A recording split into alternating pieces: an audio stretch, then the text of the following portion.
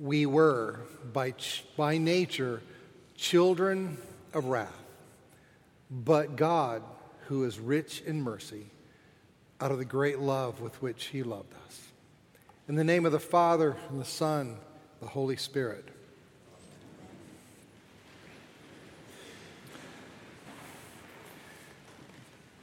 I think that in an earlier message, I may have shared with you the anger issues I had when I was growing up.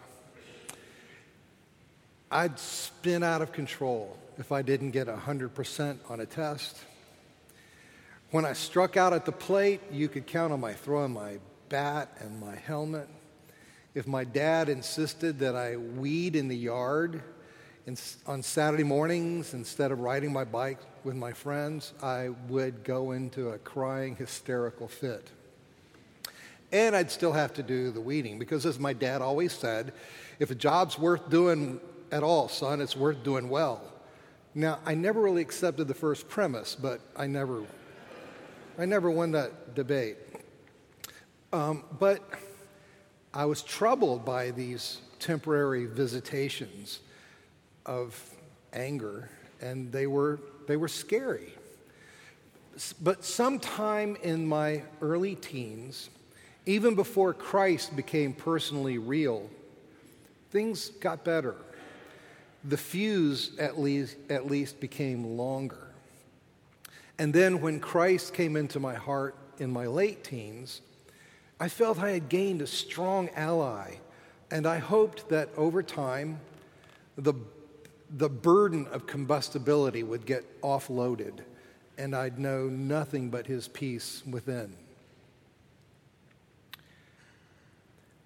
I got scared again just a few years ago when I walked through my mother's descent into senile dementia. Her body was wasting away, and then anger, flashes of which had always lurked, became nearly a settled way of being for her. She was just a ball of anger. And my prayer was, dear Lord, have mercy on her. And dear Lord, is this going to be my fate too?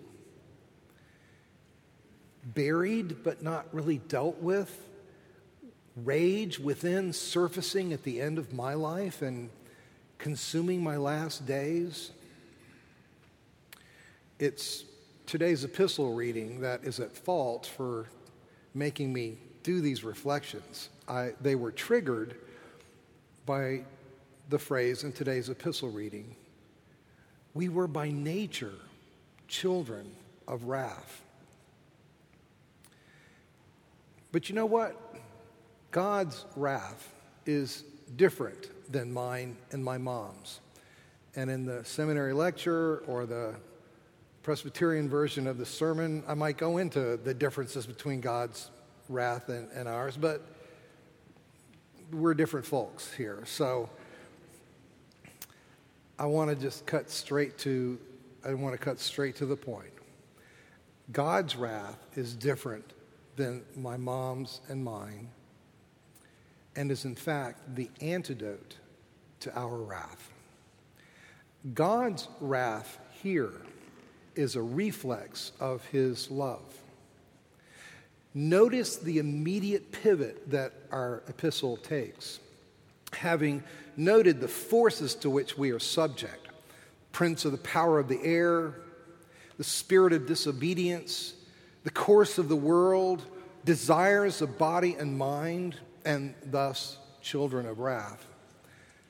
The text goes, but God, being rich in mercy, out of the great love with which he loved us.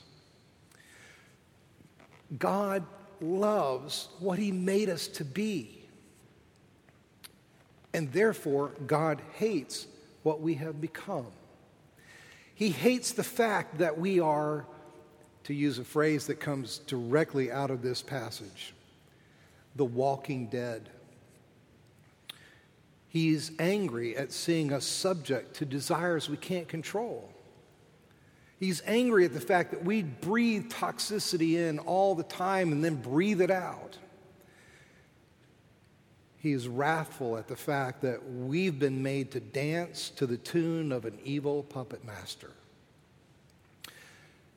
And what we do during the season of Lent is that we align ourselves with his implacable opposition to that captivity when we recite the Ten Commandments, as we did this morning. When we recite those commandments and call out, "Amen, Lord, have mercy," we call upon his mercy after we admit the fact that we trust in lesser gods, diminishing our very selves in the process. Amen, Lord, have mercy. That we worship, that we make little idols for ourselves, including our very worship. That we worship our worship rather than the one who is to be worshiped. Amen, Lord, have mercy. We admit that we are quicker to use his name to curse than to bless. Amen, Lord, have mercy. We admit the fact that we exhaust ourselves rather than take time to rest in him and in the fellowship of one another. Amen. Lord, have mercy. We admit that we are trapped in webs of family dysfunction. Amen. Lord, have mercy. We admit that we commit murder in our hearts, if not with our minds. Amen. Lord, have mercy. We admit that we cross boundaries of intimacy with our feelings, our thoughts, and our words, if not our bodies, rather than take joy in what relationships he gives us. Amen. Lord, have mercy. We admit that we are takers rather than givers. Amen. Lord, have mercy. We admit that we bend the truth to our own ends. Amen. Lord, have mercy. And we admit that we want our neighbor's goods rather than our neighbor's good. Amen. Lord, have mercy. At the end of today's epistle, Paul hints at Paul's end game for those who admit the truth about their being the walking dead. And it's buried in our translation's bland phrase, "We are what he has made us to be." No, what the text actually says in the Greek is that we are God's work of art, his workmanship. The word is poema, from which we get the word poem. What the text is saying is that you and I, we are God's composition, his lovely poem, his song, his work of art. It's hard to take in. But when Paul goes on to say that we have been created in Christ Jesus for good works, he means that God's loving design for us is to be the expressiveness, the expression of his own loveliness.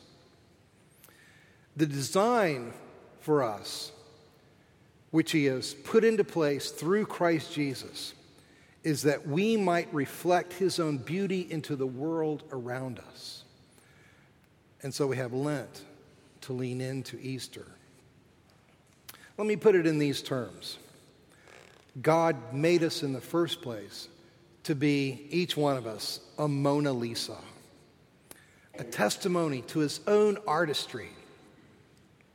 Each and every one of us radiating out into the world the glory of the kind of painter who could imagine and execute such poise and equanimity, such grace and repose. But if you know the Mona Lisa at all, you know that she's had a tough time. 4 different times she has been attacked and defaced. And what angers God is what would have angered Leonardo da Vinci had he lived to see it, and what has angered all lovers of art since. In 1956, the Mona Lisa had acid poured on her and a rock thrown at her. And then in 1974, she was spray painted. And then in 2009, she had a mug thrown at her. Now, I just want you to think about this. It ticks God off to look at you and see the ravages of acid poured on you, rocks thrown at you, alien paint sprayed on you, and mugs thrown at you. For you were designed to be the loveliest of Mona Lisas.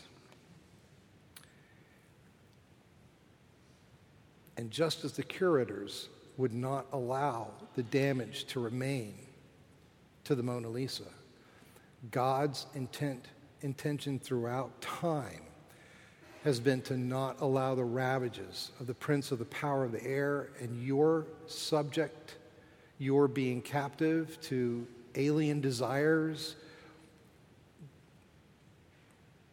His intent is not to let them have the last say.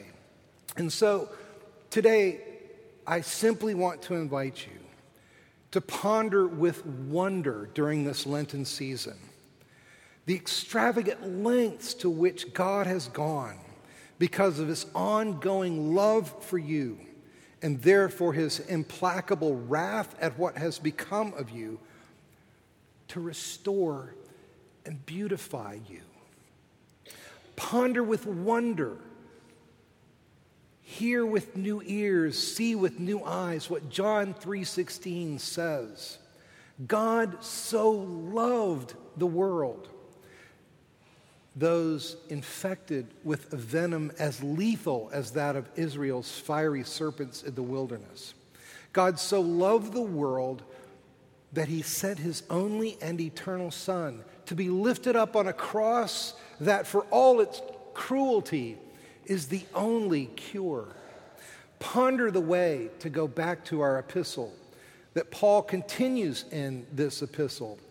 God made us alive together with Christ, and God seated us together with Christ in the heavenly places.